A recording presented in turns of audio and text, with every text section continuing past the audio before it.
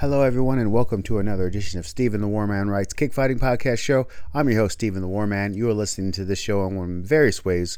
Either you are at my blog, which is lordgaul.podbean.com, or you are in the most efficient way. You're entering Warman Kickfighting Show into the iTunes or SoundCloud search engines, and my show pops right up. So the first thing I want to start off talking about is this past weekend was by far the best kickboxing Muay Thai combination weekend I could think of maybe in 3 years. Clearly we had the COVID break and a lot less shows, but to see the audiences come back, to see the action come back, there's still room for growth. So we're not there, but we are at least working ourselves out of the shadow for sure. We're doing a really good job right now. Kickboxing and Muay Thai are in a really good place. One championship, they are giving platform a great stage for high-level Thai-style Muay Thai fighters, Thai-based, Thai-born Muay Thai fighters, that they're getting a look at a lot of the athletes on a regular basis. Now, this is new. Historically, there's usually 10 to 15 guys that have got good, contracts who go out and fight all over the world, have the opportunity to fight all over the world, but it's limited to those 10 guys.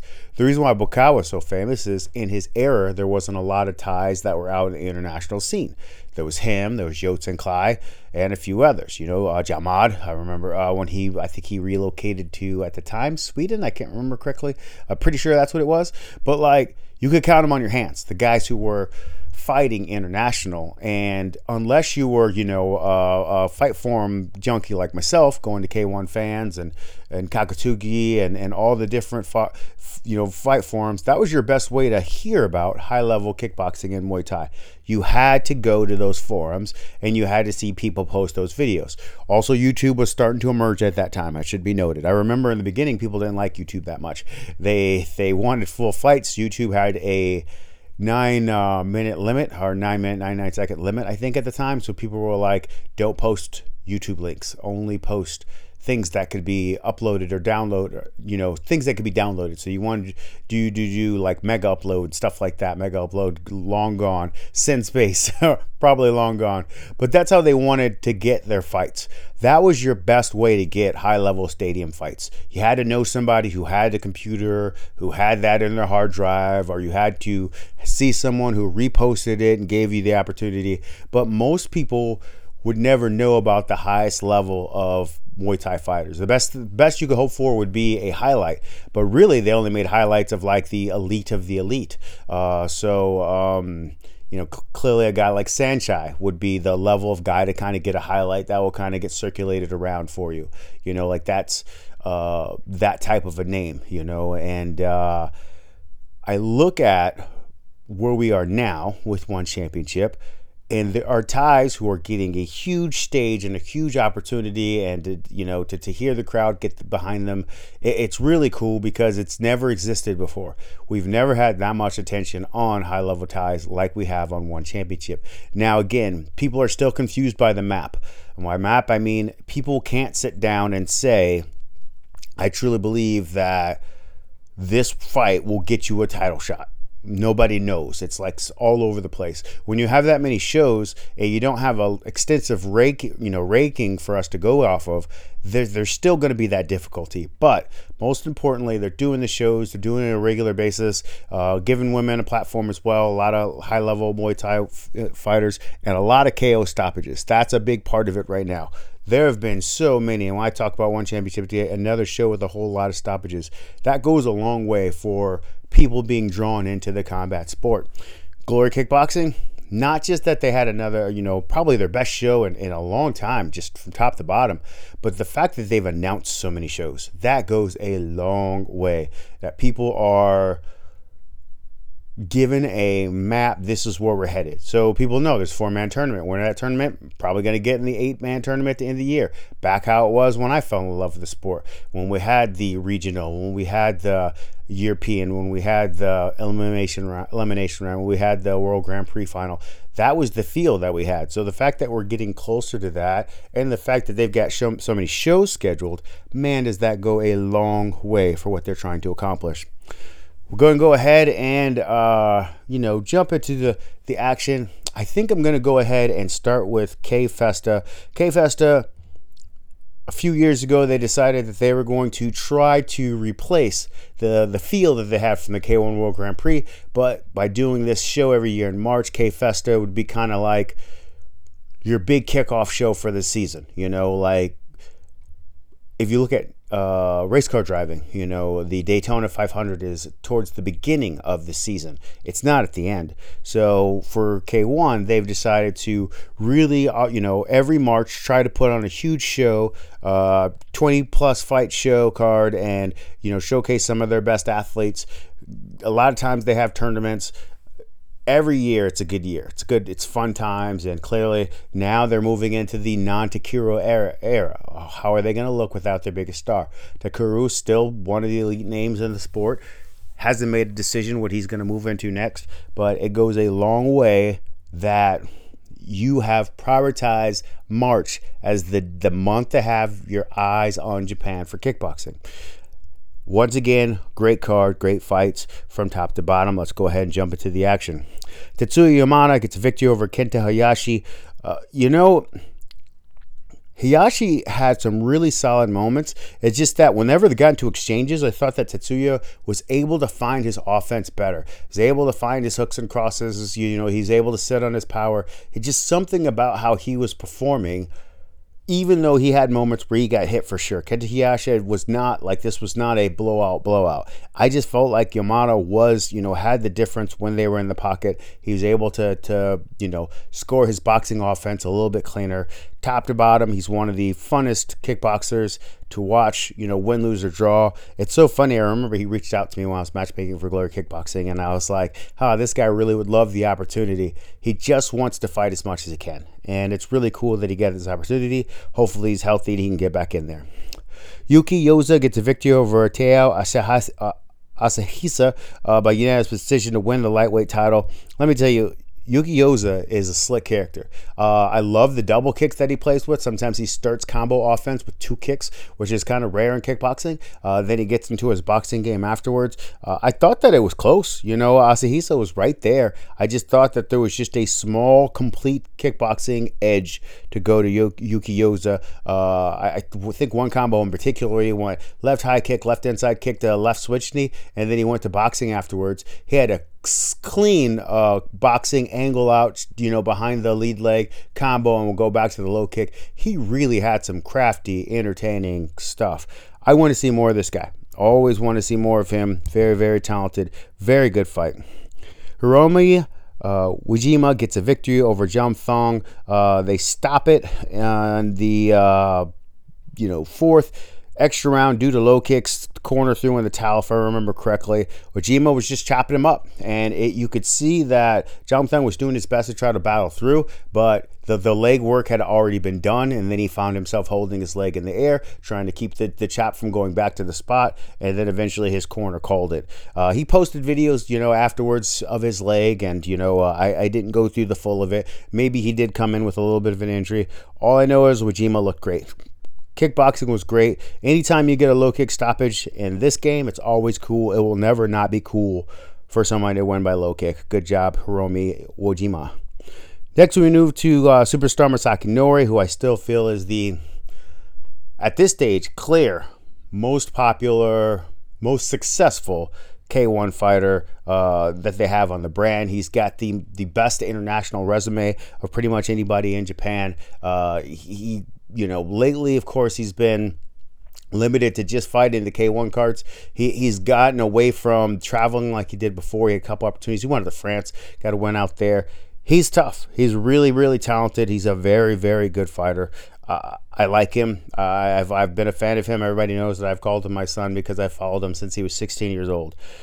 He gets Jabba Askarov, and the first thing that popped in my head was, Jabba Askarov? Like that's literally what I said out loud. I was like, I can't believe this kid is, still active, still in the game, still fighting.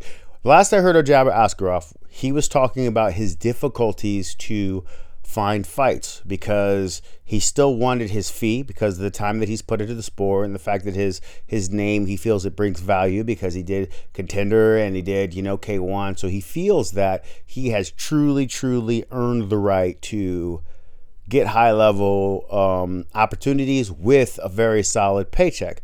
Problem was, when COVID hit, nobody could pay those numbers, and I remember him posting saying, everybody, he says, don't tell me that you can't pay me my fee, or can I take less than my fee because of COVID?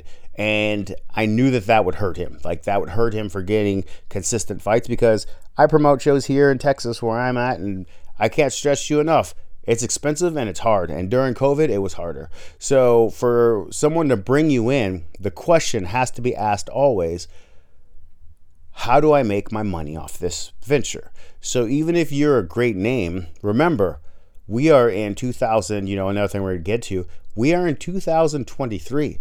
Jabbar Askarov, he's built his name by being in the game for a long time, but there truly might be a lot of promoters who've got fight bases that have no idea who he is. It's just, it's easy. So if I ever hear like a basketball debate, like who's better, LeBron James or Michael Jordan, it's easy for someone from my era to be upset with someone from this era because they don't understand how good somebody from my era was.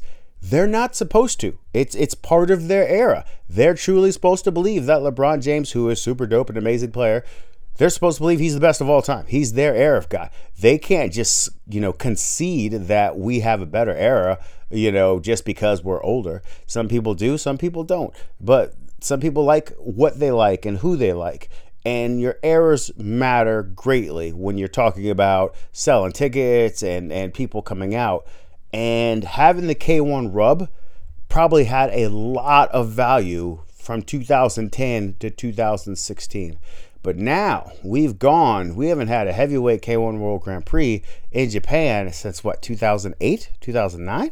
So it's like, actually I think 2010 was the last one. So because of that gap, remember, there's 10 years of kids that were, 1 to 9, they're now young adults, and there's a good chance that they never seen K1 at its height.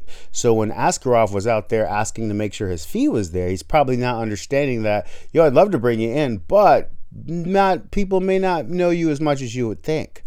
And we got to do our best, of course, as a kickboxing community to make sure that we get athletes out there, because people should know who Jabbar Askarov is. He has a significant imprint on the sport because he was a part of some really cool opportunities that are memorable in the history of kickboxing. His opportunity in K1, even though it didn't go his way, and his opportunity in the Contender Asia show. Those are big time opportunities that put his name on the map. Plus, he was a fight form guy, so we're always going to love him for that. So it was cool to see when his name popped up. It stunned me, but it was also cool to see that Jabbar Askarov got chosen.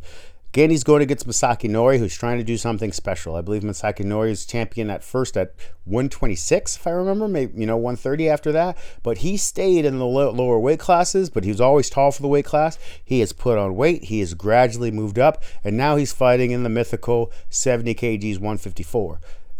Bringing in Askarov, I thought, is good because of his history. So, now again, Nori's not young anymore. He's, technically what we used to call our prime. He's in his early 30s, still super talent. One of the best, on the planet, like still very, very good. Askarov last fought in K1, I want to say it was 2009, where he had the knee stoppage to the body against Georgia Petrosyan. That could have possibly been, I'm trying to remember the last time he was stopped. He said that he hadn't been stopped in like 9 years after this fight happened, but I'm wondering if that was it. I can't think of it off the top of my head. But anyways, Askarov makes his return, 14 year essentially return to K1 to go against Masaki Nori. This was not even a little bit close. The clear, better kickboxer, stronger, younger, smoother with his technique was Masaki Nori. Came out there, landed clean, a combination, finished with a hook on the end, got Askarov in trouble. He had to go down for a moment. Askarov got back up. They move around. Askarov does a teep, and after, it was just a slight teep, it moved Masaki Nori just a moment. The moment Masaki Nori put his left foot in the ground to get back to his stance, he sends a straight right hand, as we call it, shooting it naked. He shot it with nothing in front of it, no 1-2, just let it go. Right down the button, right hand, scores on the jawline, KO clean. Masaki Nori's that deal. Like, he's super talented. We are at the stage where you have to ask the question, what are they going to do to keep building his brand? Can't do it against Askarov types. That helps, but that won't make him nationally known. And it was also noted that K1 has asked for the rights to K1 International. They filed for that. There's a petition for that. So when I was talking about the return or this being a great weekend of kickboxing, and is this marking the sign of a return of kickboxing, that's another one of those signs. The fact that they have asked for, the patent to the international rights of K1 International, because they're making a play to leave the country for the first time in a long time. During COVID, it made a lot of sense that they would stay where they were. And then the fact that they have changed their structure to now K1 is taught in school. So you could be a K1 fighter from, what in USA we'd call high school, all the way through your development to fighting, in the Koshin type fights. And then all of a sudden you get your opportunity in the K1 on a bigger stage. So, but they had it mostly as a Japanese brand that sustained itself, and it did a great job, and it created a superstar, Takuru. So it was a success. Now, how do you grow your brand internationally? And the question, of course, is who are you bringing on that international stage when you do build a brand? So filing for the patent goes a long way. And now let's see what happens with a guy like Masaki Nori, because clearly, you want him to go against Bastati. You want to go against the best guys in the world that aren't in K1. Like he's that level of talent. He deserves this opportunity, and I'm really hoping that it all comes together for him. But once again, big time win, and Masaki Nori gets another KO stoppage. Jordan Baku gets a victory over Boral Gemair. First of all, Gemair is as tough as it gets. He got dropped, got cornered, got dropped with a hook. Thought that was it. He was able to get back up, made it to the third round, and then another barrage. And it was right hand that dropped him in the second, and then another barrage. He is throwing a shot as the left hook scores, so he pretty much punches into the left hook of Jordan Piquet, and he goes down and he is out. A lot of people gave him a lot of love because they didn't see how he made it out of round two. He really was. It was big time, knockdown, but he battled back and he got into it. I was surprised that Jordan Piquet got an opportunity because he's talented for sure. Can't stress it enough. He's super talented. He's a very, very good fighter. But the question, he's so big and strong. Most of the time he wins fights because of physicality. So I thought that there'd be a time where Japan would be tired of bringing him out. Because even when their guys can outscore him, he still has the power and he can hurt him and score knockdowns. But he once again got another opportunity. And most importantly, he won by KO. He took advantage of the opportunity. So good stuff. Kitaro Fujimoto, talk about blast from the past. Once upon a time, K1 100 kg heavyweight champion, gets a victory over Satoshi Ishii. Ishii's very talented. I thought body type wise and comfort, I didn't think that he would make it in K1 as a 205-ish or heavyweight guy, but he's grown. He's shown really good moments in other fights. Kyotaro, of course, he would be a legend if the 100 kg belt had more title, had more prestige, had more interest. It does not. There was a small period of time where it sounded like a good idea because, hey, we want to have one recognized champion for these weight classes. So it sounded like a good idea. But in application, K1 has always been at its best, or kickboxing has always been at its best when there's a tournament. And it just didn't happen there, but it doesn't mean that it won't happen ever. So I'm hoping that Kitaro, who comes from that era, who's getting this opportunity late in his career, he did some boxing fights too. He's talented. He's a talented dude. He's got some wins. When he beat Peter Arts, it's because he had a mean right-hand counter over the jab hand of the, weight-cutting Peter Arts. It was great to see. It's great to see. He's a talented person, for sure. But this kind of fight won't mean anything if they can't build a division behind it. They've got to build some excitement and some intrigue. This was almost like a super fight.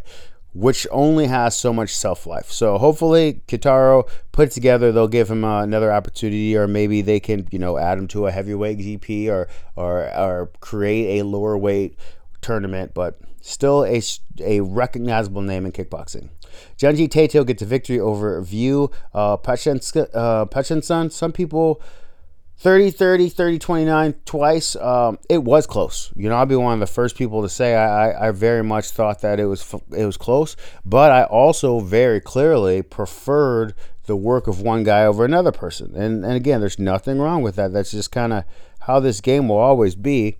I thought that Junji Taito did a good job of separating himself with the clean, better overall kickboxing, whereas View Pechkansan did really good. Still had some offense. He by no means was blown out of the water. I just liked Gunji's work a little bit better. So when the scorecards went in his favor, it didn't affect me very much. Akihiro Kaneko gets a victory over Kompech by majority decision for the super bantamweight title. Again, 30-30, 30-28, and then 30-29. Close scores. Very good back and forth action. Good solid fight there. Hopefully see more from Kaneko. Musashi Komura gets a victory over Masahiko Suzuki. Solid performance, 30-28 twice, 30-27. Musashi is a talented guy. I keep watching. And there's something there. We'll see what happens if he's able to turn this win into something bigger, but still solid victory. Hiroto Yasumoto gets a victory over Toma Tanabe. Ali Yinta gets a victory over Takumi Sinakata. Stefan Letescu gets a victory over Seiyan Tanagawa. Very awesome fight. Stefan's able to score a knockdown. Seiya Tanagawa battled back, had taken over, like the flow of the fight had moved into his favor, and then he was hit with another shot that finished it. Man, did he battle between. Not often you see that type of battling, but he battled back, and it was really good stuff. So hopefully he will continue to build on this victory. He is a very talented fighter. Ryunosuke Hoshi gets a victory over Akiri Jr. by KO punch. Clean stuff there. Kana Miramoto gets a victory over Fonda Alcayes.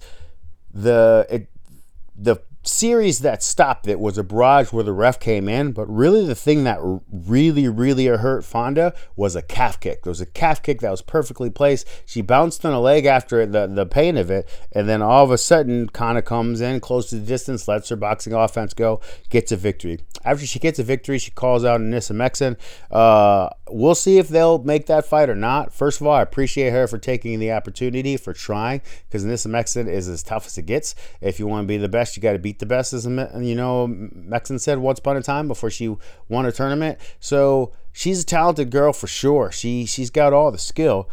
If Kana can put it together and put together a performance like this today against Mexen, boy, we'd have to change the conversation for, who's the best, female fighter of the era. Clearly, Mexen's coming off the Vansus lost. That's in the not too recent history, so that will affect how we look at this era. But right now, if that fight were to happen, the way most people in the world see women's kickboxing, they see it as 1A, 1B. They see Kana, as a outsider to that. It is only Anissa Mexen and is only Tiffany Von Soest. When people think of women kickboxing best in the world, those are the two names that usually pop up. So if Kana can add herself to that, that would be awesome.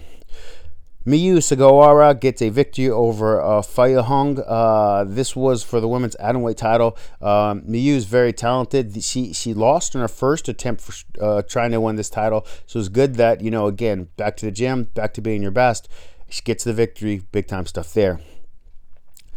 I'll go ahead and run off these last. Yodzilla gets a victory over Issei Ishii. A little bit of a fall. 29-28, 2 cards, 29-27. Ishii's super talented. He's running a little bit of a slump, but that's kickboxing for you. I still think Ishii's got a big future. Yodzilla, big time victory. Yukigawa gets a victory over Young Sung Kang. Just a barrage of punches. Gets the victory for Yukigawa. Hopefully they keep building his brand. Tetsuya Iwao gets a victory over Yuta Kanedo by KO. Pakorn gets a victory over Ryota Suzuki by decision. Matsukura gets a victory over Igor Silva. And then I will call it there. Big long card. Call it there. So, as I mentioned before, K1 getting the international,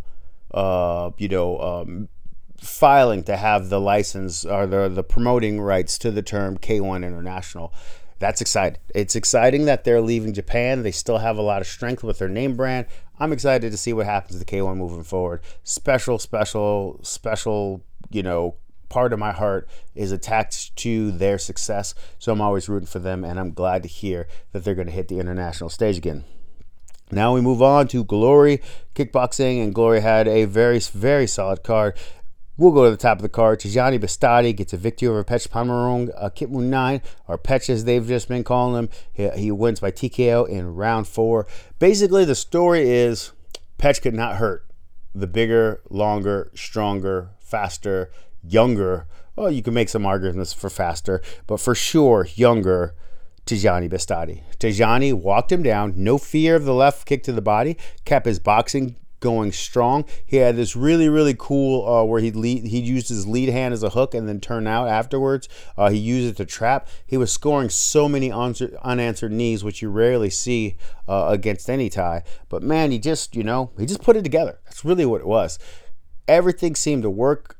Pech always felt like he was fighting back. I think if you want to give him a round, I think 3 is a round that if you wanted to give a Pech, that one was probably the closest.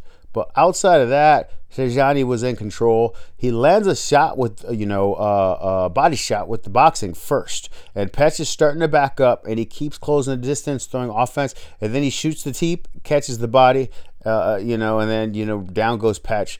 Pech did his best. He was clearly fighting a bigger, stronger man. And during the week of the press conference, he was honest about it. He embraced it. He said, I understand that for the first time in a long time, I could lose this fight. This guy is bigger and better. It's going to bring out the best in me. So it didn't go his way, but I still appreciate that daring to be great. Trying to get something against a guy in a bigger weight class, especially a guy like that. There are some guys who, if he had tried it against, they're short enough for him to have success. Not the case this time. That is a big, strong guy, a big, strong opportunity to a big, strong athlete to try to wear down with the offense that you have success with in the lower weight classes because they can't deal with the power of it. You take away that element, you've got to be able to score your boxing a little bit more, and it just didn't happen. So I am excited that Bastati put on this performance because he's a young star, and young is where we got to go. The kickboxing world has always got to keep transitioning. I watched Gago Drago be one of the best young kickboxing prospects of all time, especially going to 154. I watched him earn that opportunity, get on that stage, have some success, have some losses, but man, he looked like he deserved to be there. And then he got older, and now someone else has got to come in. I watched Robin van Roosmalen get entered into a tournament, Fast and Furious tournament for it's Showtime. He ends up winning the tournament when you could argue that Artur Kashinga was the favorite. He stops him, goes on to have a really great career in the 90s. Now somebody's got to take over for him. That's kind of where this game goes. The young movement has got to step up. So Bastati is there. Now, of course, people are going to argue that One Championship has the best 70 kg fighters, which they do at 154. They have the best Superbon, and, they've got the best around that weight class. But, man, this is a clear big win for a young star that you want to carry us into the future. And even though he wasn't able to get the rub of beating a K1 star, the rub means he wasn't able to beat them and then leave a bigger star than he was going into it. Like, you get something from the encounter. It's a wrestling term they use all the time, where you have somebody that's famous and you're trying to build a new star, so then you have the old star lose to the new star so that people know how good they are, they pay attention to them. So in combat sports world, it works the same. There's this idea that you beat or you deal with, You create young stars by having them fight old stars. And if they beat them, then everybody goes, oh, he beat blank. That means he's legit. And that's kind of what we have going on here. So good stuff, Bastati. They got to get you some, more guys coming in to fight, and we'll kind of see where things go after that. But shout out to, Dejani Bastati, and hopefully more entertaining fights are coming. Tariq Babaz gets a TKO victory over Daniel Toledo. Daniel Toledo, for about 1.5 minutes, came out, landed a lot of kicks, low kicks, body kicks. He had an upright stance, chin high, boxing from MMA. And MMA, a lot of times, because of the takedowns, sometimes people have a more open stance because they want to be better prepared for when someone shoots and etc. But man, in this particular situation, the chin high was worse. It did not work in his favor for the entire 3 rounds. Tariq was all power. He really was shooting for the combination, or for the KO. He's got one of my favorite combos because he rips a right uppercut to a left hook to a low kick. Whenever he lets it go from whatever stance, it is so smooth. And he was scoring everything in the book against Toledo. Toledo was still grateful for the opportunity. He had, a bunch of MMA fights and a bunch of kickboxing fights. He just didn't have the skill to deal with Babaz, who had really been, losing some fights lately. He's a tough kid. But man, he put it all together today. His boxing combos were strong, powerful. Was able to find a low kick afterwards. And they ended up stopping it after the end of round 2. Babaz had a series where he landed some big offense, and then all of a sudden, boom, scores a knockdown where Toledo falls out of the bottom rope. Toledo worked himself back in, to his credit, got up, looked ready to go, and his corner stepped in and made the decision for him, which was an awesome decision. You got to take care of your athletes. Big time win for Babaz. And he's already set up for, I don't think it's this card, but maybe the card after it, he's in that 4-man heavyweight tournament that they announced. Jay Overmeer gets a victory over Jamie Bates. Very competitive, clean kickboxing fight after round 1. I like Jay Overmeer work better. Jamie Bates was still right there. Very, very crafty. Boxing offense was very crafty. Found some situational kicks. But then Overmeer was able to hurt him with a shot to the body. Bates got up, tried to battle through it. It was no good. Jay Overmeer closed the distance, continued to land big shots. Hurt the Englishman, and gets a 3 knockdowns. Big time one for Jay Overmeer. Young guy. Got to build him. He said he's ready for the 70 kg title, something that we'll discuss what they announced a little bit earlier. But man, it is huge for kickboxing that a young star, good-looking star, Dutch, got that home base for selling tickets future, would go out there and not just win, but win with a performance that you remember. Big-time stuff, and I'm excited to see him moving forward. Felipe Micheletti finally put it together against Nordine Mahadine. It was his best performance, I'd say, in glory. He's gotten wins before, but this one really stood out. The scores were 28-27, 29-26, all the way for 3 more, and then 30-25 on another one. There was 2 knockdowns scored. Micheletti probably could have won by KO, but he goes out there, lands some offense. You could see that after very good kickboxing exchanges between both of them. I thought there was a slight edge for Felipe Micheletti, but some judges had it the other way. They had 2 rounds for Nordine, but then they go in there in the third. Kickboxing action is hot. A body shot scores, and Nordine goes down. The ref is giving the count, and Micheletti gets excited, so he leaves the corner and celebrates before the count's over. And then the ref sent him back to the corner, and then instead of picking up where the count would be, he went back to the number that he was on. So he goes back to 7. So basically, they got the 7. He has this celebration, and he stops counting, goes over, addresses him. He says, "Get in the corner." Goes back, gives the guy, gives Nordine a few more moments to recover. After he recovers, he's knocked down again, but he's able to get out of the round. So it is a decision in favor of Felipe Micheletti, he's going to be on standstill for a little bit because clearly Abenya's got to do it again with Masaboyev, but he put on a pretty solid performance here, the kind of performance that gets you excited about his future, so really good stuff there. Michael Bopea probably had the best performance on the whole card as he gets a victory at Retro Bayrock.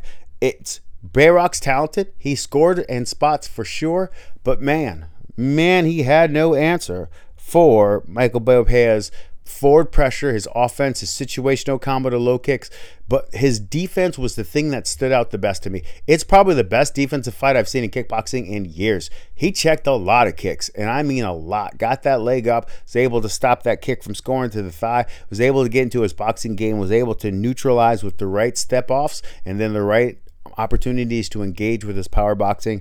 It was a complete performance by Michael Bopea. Now, I know there's not a lot of guys, so they'll probably rush him to Donovan Vise, but he put it together. This is a good one, and I'm super, super excited to see Michael Bopea fight again.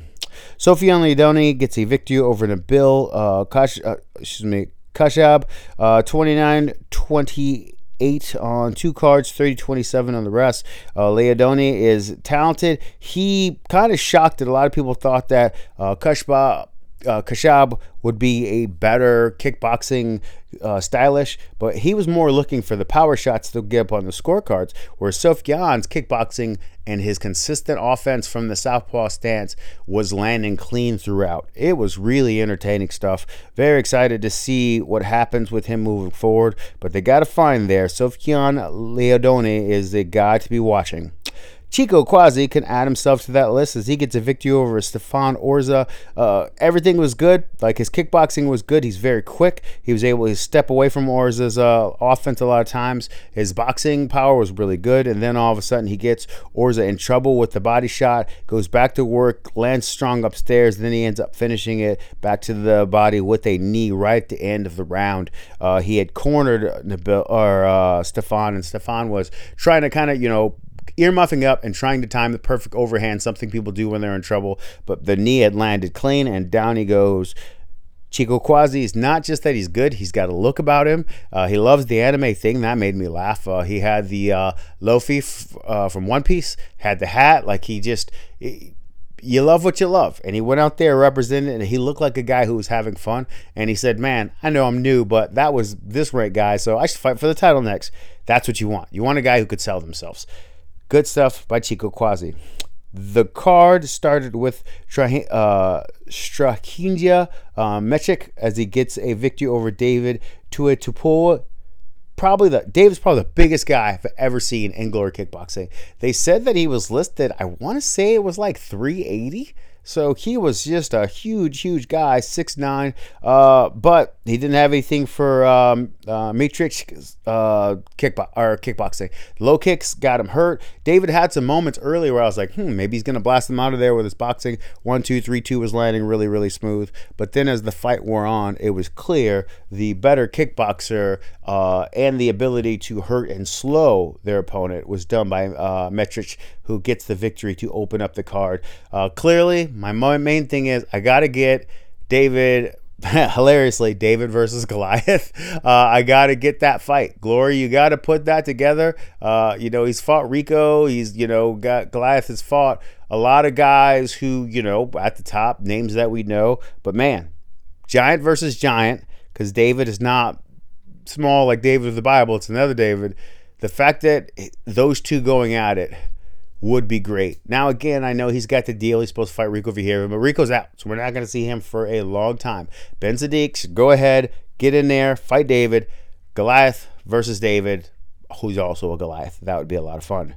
So we'll go ahead and finish the card up. We're going to go to one championship to round out the show. Again, always good action. We start off with Petlampoon as he gets a victory over Rumbang. He caught a kick with I guess what you'd call the scoop catch. The teep came down the middle. He threw it out of the way, put the boxing combo hook right behind it, landed clean, and goodbye. Knockout, clean. Rumbang's gone. Petlampoon gets the victory and moves on. Very, very good stuff. Petsu Kumvit gets a victory over Pech Mongsugri. He was able to, in the second round, a barrage of offensive punches on the ropes. He wasn't able to, Pech Mongsugri was not able to get out to defend himself. He ends up going down, and Pech Skumvit gets the victory there. Next, we had Kunsuk Noi gets a victory over Nursik. Again, it was a barrage of punches when he got him in trouble towards the ropes. Big time KO there. The bodies were hitting the floor all over in this card. Bumloret gets a victory over. Bumloret gets a victory over Nortorni. KO punches again. The barrage able to position him. Mung Sun Kram got a big time single punch KO over Jamhat. The card just had KOs all over the place. Jamhat Auto Muay Thai gets a vicious elbow against Daniel Gillenberg. Daniel actually was trying to exchange back with the elbows, but the more powerful shots came from Jamad. And then afterwards, Daniel, hurt, literally turns away and stumbles as opposed to like battling it out. It's almost like he maybe took an injury or something, but he just, the battle, he was in it and he was down, but all of a sudden the right elbow scores, and that's game time. So awesome stuff. I can't stress you enough. I keep telling you guys about things in kickboxing because this is the most news that I've gotten in a while. As I did this show, I was sitting down putting my notes together. I go, man, there is so much kickboxing from so many places to talk about. Even something as simple as the return of Murtho Grunhart, who said he's gone to MMA for a little bit. And I just think that he feels, it's not that he wasn't having success, but because it wasn't fast tracked to the UFC, everybody looking at the big MMA money, he probably wondered, man, I've done kickboxing longer. I love kickboxing. I want to go back to it. So he popped up on the broadcast and he said he's back, and they have already announced in the last weekend of April that he will be fighting for the Glory 70 kg title against Indy Similier. It's going to be a good one. Similier clearly has got the smooth kickboxing advantage. Murtho Grunhart, all violence team. He's just an explosion away from killing anybody in the sport. He is that talented of a guy. And his jump and switch knees and his high kicks and his power punch, he just finds the right opportunity for a 70 kg guy or a smaller division guy as compared to the heavyweights and middleweights and 209. He has probably one of the best resumes for KOs of anybody that's under 70. Going back to it, I mentioned Askarov, and I'd wondered if this loss to Petrosian was his last KO stop. No way. I think his last one might have been against Murtho Grunhart. Murtho Grunhart is that level of guy. He's really, really talented. He's really powerful. This is a good fight to put together. And again, it's that if Indy wins it, it's that changing of the guard. It's beating someone who's got that resume. So we'll see where it leads. Forgive if you notice a little glitch in there, but I decided that I was going to make this episode longer because I wanted to preview the One Championship event that's going down. It's just, and also I missed last weekend's. When I finished recording, the next day was One Championship from last week, and I go, man, there's some results I really want to get on here. So I decided to take the time and get it on the show because I plan on having a guest next week. So we're going to go ahead and go to Regan Ursel defending his World Muay Thai title as he gets victory over Sansumut. It was a great fight, one of the fights of the year, because it told a story. Sometimes when we think of fights of the year, we think of clearly the, almost the kickboxing standard, if you will. We go to Zambides and Shahid.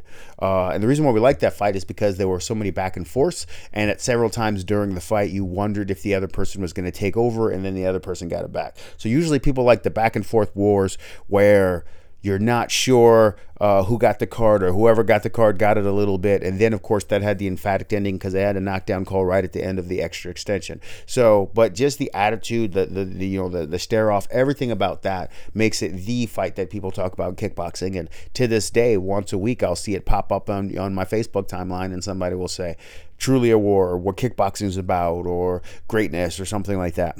But the other type of fight that can also be truly great is when the rounds tell different stories. So for this fight, Sansumut clearly clearly won the first 2 rounds. Ursel was finding success here and there with single shots, and he'd fire his 3-2 and occasionally work with the legs and some step knees. But most of it was just Sunsmit outscoring him.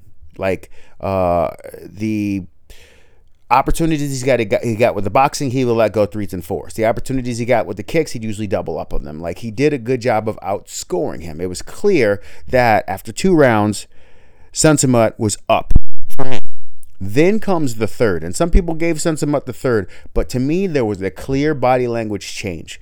Ursel continued with his steady work, still work with his pressure, never let Sunsmit get comfortable and work in space. He had to either be offensive or he had to be on the move. But Regan never let his foot off the gas as far as his forward pressure, even when he didn't offer a lot of offense. And you saw it work on Sunsmit. You saw him slow down. You saw him break down. So even if you gave him the third, the writing was on the wall for what happened in the 4th round. So then after clearly Ursel's having his best round, he lands a beautiful left hook to the body that scores, and it scored as Sunsmit was backing up. Sunsmit puts up a hand to go down to a knee. He kind of finished with 2 more shots. Like, he threw another hook, and then he threw a knee, if I remember correctly. But clearly, Sunsmit was on his way down, and he was done. He was done fighting. Ursel played the game. He talked about how he was just kind of patient. He stayed with his game plan, and he kept his offense going. I'm curious to see if, like him and Chingiz Alazov, if people are going to pick up. Now, again, the athlete matters, but if people are going to pick up on a way to fight the bigger ties and have success, like the 154 pounds or 70 kgs or 77 kgs or the bigger weights, clearly the population of Thailand doesn't produce a lot of people that are that size, that are big like that. So they're still skilled. People have been fighting, young men who've been fighting from, 10 to 13 years old when they get to start. So even if they're in a bigger weight class, they're still tough. Though you would say in Thailand, the strongest weight classes are going to be your 122 to 141 range. You've got a lot of elite guys there. So I thought that this win is something that other people can blueprint if they have the toughness, if they have the physical. Because one thing that Regan Ursel had to do is he had to be hard, as we say. He had to be able to take things and keep going forward and keep throwing offensive shots. So this was a big-time win for him. My favorite victory of his so far, one championship. He's put on some decent performances. This, I thought, was his best because he had to deal with the adversity. Awesome stuff by Regan Ursel. Next, we're going to talk about Muay Thai as he gets a victory over Kulabdan in another Fight of the Year type candidate. This one was different. This one was, like I talked about before, this was the strong back and forth where one guy would get an advantage and the other guy would get a bad advantage. But the Muay Thai body language looked like Kulabdan, who probably was up 2-0 going into the third, looked like Kulabdan had changed the pace of things. He would win his offensive exchanges a little bit more than Muay Thai. It felt more like Muay Thai was fighting back instead of leading the dance. But man, Elbow King, Elbow Zombie, when he finds his moment, he finds his moment. He lands a perfect right elbow at the finish of an exchange. Kulabdan goes down. Kulabdan is gone. Like, that was just awesome stuff. Awesome fight. Muay Thai, he very much reminds me of Anwar. Clearly, Anwar was a bigger name, and he's known more for having the Tyson punching power. But the reason why I say it is he was available. You could hit him back. So when Anwar started to hit the international stage, clearly he had a lot of victories. But he also ran into some losses because he played the game that Europeans are used to. He played a game where there's a lot more boxing and he's a lot more available. Whereas the ties that Europeans usually, or that everybody usually struggles with, is those that play the teep, the body kick, the movement game, the pesh type game. That is the type of Thai that usually gives Americans trouble. Muay Thai or Westerners trouble. Muay Thai is right there, right in front of you, just like Ratang. He's there. He's available to get hit. And if he finds his moment with his elbows, you are in trouble. And in this fight, it showed his strength and it showed his weaknesses. Kulabdan, they're banging it out. Both of them had good offense, should be noted. I just thought Kulabdan had more good offense in both the 2 rounds. So when he found his opportunity, bang, hits him with the big shot. Muay Thai goes down. Had Muay Thai hurt early. Can't remember if he went down or not. I think he did. But then it comes round 3. Kulabdan still putting the pressure on, still looking for offense. Muay Thai still looking for his moment. And when the right elbow scored, it was just as beautiful a score as you can be. Like, just awesome, awesome stuff. Next, we move to Sam A, who gets a victory over Ryan Shihan. He already had him in trouble. He looked the superior throughout, but then he landed a perfect punching counter as Ryan was throwing a kick. Ryan kind of spun to the floor and hit the ground and was done. Sam A's elite. He's one of those guys. You're always going to be excited to see him on the card. We are grateful that the One Championship platform, no matter what people think about the business model, or no matter what people think about, they don't give a map. Like, I'm one thing, like, man, I want to know how you win a title shot. Like, I don't get a clear map. They for sure give you the opportunity to see high-level ties on a big stage. And Sam A proved once again why he is such an elite fighter and why he's such a violent dude. He brings that action. He's a really, really good fighter. In what I feel is probably right up at the top as far as the most important fights in the card, Pechjija gets a victory over Fani Palumpi. Pechjija is the next. She's the future. She is, I think, 19 years old, but she is the star for Thailand for years to come. So first of all, she made herself famous 6 years ago, I want to say 7-8 years ago, as the videos would pop up as the girl who beats the boys. Now, again, she's not the first to do this. Iman Barlow, who we're going to talk about later, she had a lot of success with boys when she also fought in the younger ages. But Pechjija is as technical as can be. She is strong with her boxing, strong with her kick game, and when she burst on the scene, the videos would pop up of her stopping boys and how strong she was. Then, of course, after you hit that, puberty and you hit that teenage maturity, things change a little bit. 13, 14 years old, it's a lot harder to fight the boys, so she focused more on the female opposition. But the buzz going into this fight and about how talented she is and who she is, man, everybody, and I mean everybody, knew this girl was something different. When they saw that she was fighting Fani, who I thought was a good step-up opposition. Now, Fani's older. Like, I think she's 37, 38. But she's fought all the best. She fought Iman Barlow, fought any elite name you can think of. Fani's probably been in there with her. She's had a great career. I think she owns a gym now in Greece. And just... she brings it, and she had no excuses. She went to social media right afterwards. She had a game plan for beating Pechjija. She really did. What she would do is she would play second. She let Pech get her offense off first. She would look to throw a boxing counter or a kick counter, and then the moment it got into the grapple, she would lock on, and she wouldn't allow for a lot of offense. I thought Fanny did a good job of game planning a superior fighter.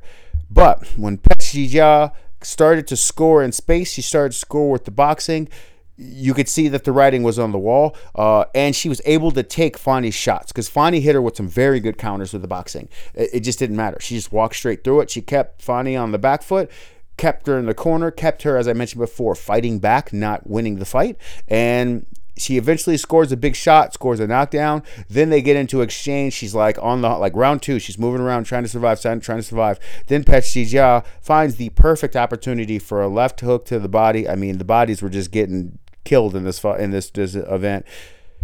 Fani bends over, goes down. She's not able to continue. Right punch, right time. Pechjija made the statement showcase victory that One Championship was hoping for. Now, whatever they do with her is good. I would love to see how she would do against Nissa Meksen. I don't know how that situation is going to hold out because Nissa Meksen and One Championship seem to be kind of battling a little bit right now just due to things that have happened in the past. But whoever your champions are, she's ready. She's ready right now. Now, if they want to build her brand, I've got no problem. If they want to give her 2 or 3 more fights where, she puts that stoppage stamp on it against a European, but eventually you want to build her up as your next star. She is that talented. Next, we got Salamane Luxon as he gets a KO victory over Shango. As I mentioned before, just stoppages were coming non-stop in this one. Another stoppage was from Yodlak Pek as he gets one over Seman. Good stuff there. Saxon got a decision victory over Sylvia Vitez. Good stuff there. And the Tiger Kalilov, excuse me, I believe I've got that right. Kalilov victory over Black Panther. It's probably one of my favorite KOs on the card of all the KOs because it was literally like like he beasted up, like he just found a superpower one moment, and the next thing you know, he is all over the opposition. Basically, Black Panther came out, was landing low kicks in space and moving, and Tigger calls him on. Then after he calls him on, he walks him down and lets go an offensive barrage that didn't stop until he got the KO victory over Black Panther. He let them hands go. He was aggressive with his offense, gets the stoppage. I just like the mental message that is sent. It was like, are you kidding me? You're trying to embarrass me on TV? And then he kind of like put the offense in. Great stuff. Excited to see more of Kalilov. I believe I have that correct. Last one I'm going to talk about is just Nagrab Fairtex victory over Shin Jae. I've mentioned this before. In Thailand, so if you go into any gym, so thanks to Joe Rogan and his podcast, if you go into any gym, you are going to notice that the way they teach the Muay Thai clinch is different than how you see in mixed martial arts. So for example, in mixed martial arts, one thing that you'll always see is what Joe Rogan calls the Thai plum. You know, like when I was in Thailand, I didn't hear that term as much, but everybody knows what it means. The reason why you don't hear it as much is because they don't teach it that way in Thailand. They want you to have one collar control on one side, and they want you to have bicep or arm control on the other side. That way you can feel when someone pummels. That way you can feel when offense is coming. That way you can time things. If you ever see someone get full, both forearms around the neck, hands connected behind the head, it is usually a sign that one fighter is superior to the other fighter, because they should know how to go body lock, they should know how to go plumb, they should know how to fight the arms. If they ever get stuck there, it is a sign that the other person is superior and you're not going to win. This is a perfect example of a stoppage due to that, because Nakrab got the lock on the clinch and he dominated every time he got to the spot. And when he got there, Chen didn't pummel. All he did was hold his arms down and try to block the knees as Fairtex kept, smashing him into his body. And then the ref rightfully came in and stopped the fight because one fighter was showing superiority. This is something that you only see in Thailand. If you see it in the rest of the world, they're just going to let you eat knees until you're dead. So, but yeah, that's pretty much how the fight was broken down. And so I'll wrap the show up with just a quick preview for what's going on with One Championship. Top of the card, Superlek goes against Daniel Williams. That's going to be a good one. It's going to come down to, can Daniel Williams push forward and get enough dictate enough offensive respect for Superlek to have to respond to it. Superlek is going to be able to play the game. He's going to be able to play off the back foot. He's going to have the teeps. He's going to have the body kicks. He'll have the situational boxing. Can Daniel do enough with his overwhelming kickboxing offense to get the victory? That is for the Flyweight Kickboxing World Championship, so it'll be fun to see where that one goes. Alicia Helen Rodriguez is going to go against Janet Todd, and it's just going to come down to, can someone get the rhythm of Janet Todd? Because Janet she's got her combination of low kick game down, period. She's going to score low kicks against, I don't care who you are, you're getting low kicked by Todd. She's got it down. But the thing that makes her so tough is she's got the situational and the sporadic body kicks and teeps. If Rodriguez can sustain some effective offense to keep Todd off balance as she goes for it, she goes for her own offense, she could have success here. But if not, Janet Todd has got the tools to win the rounds much better than Rodriguez. So good stuff there. Other ones, we've got Itsuku Hirotaka as she goes against So Lee. That should be a good one. Let me see. I want to keep it more. I'll focus more on the Muay Thai stuff. Yeah, go ahead and that's the only MMA I'm going to mention. The next one I really like a lot is the undercard of this is very solid. The card that's bonus bouts, I guess, as it says on their website. But Ekaterina Vanderyeva to get to Iman Barlow. Ekaterina fought at a lower weight class. She's had some good rounds though at this weight class. She did pretty good. But Iman Barlow, if she could beat Iman Barlow, that would be a big time victory, because Iman is stronger. She's got the stronger boxing. She's got the stronger body kicks and the clinch. Vanderyeva would have to be a better version of herself than she's shown so far in her career. Now, she's had some really standout moments, but I just think Iman Barlow is the better, more skilled Muay Thai fighter. Eddie Abasolo and Nick Larson has just got fireworks all over it. I'm surprised these two fights are not on the main card, especially since this is going to be shown here in the States. But either way, it's been a lot of fun. It's going to be a fun card. I'm excited to see how things shape up. Thank you guys all for listening. Like I mentioned, K1 announced their international K1 International, so they're going to start going to other countries again.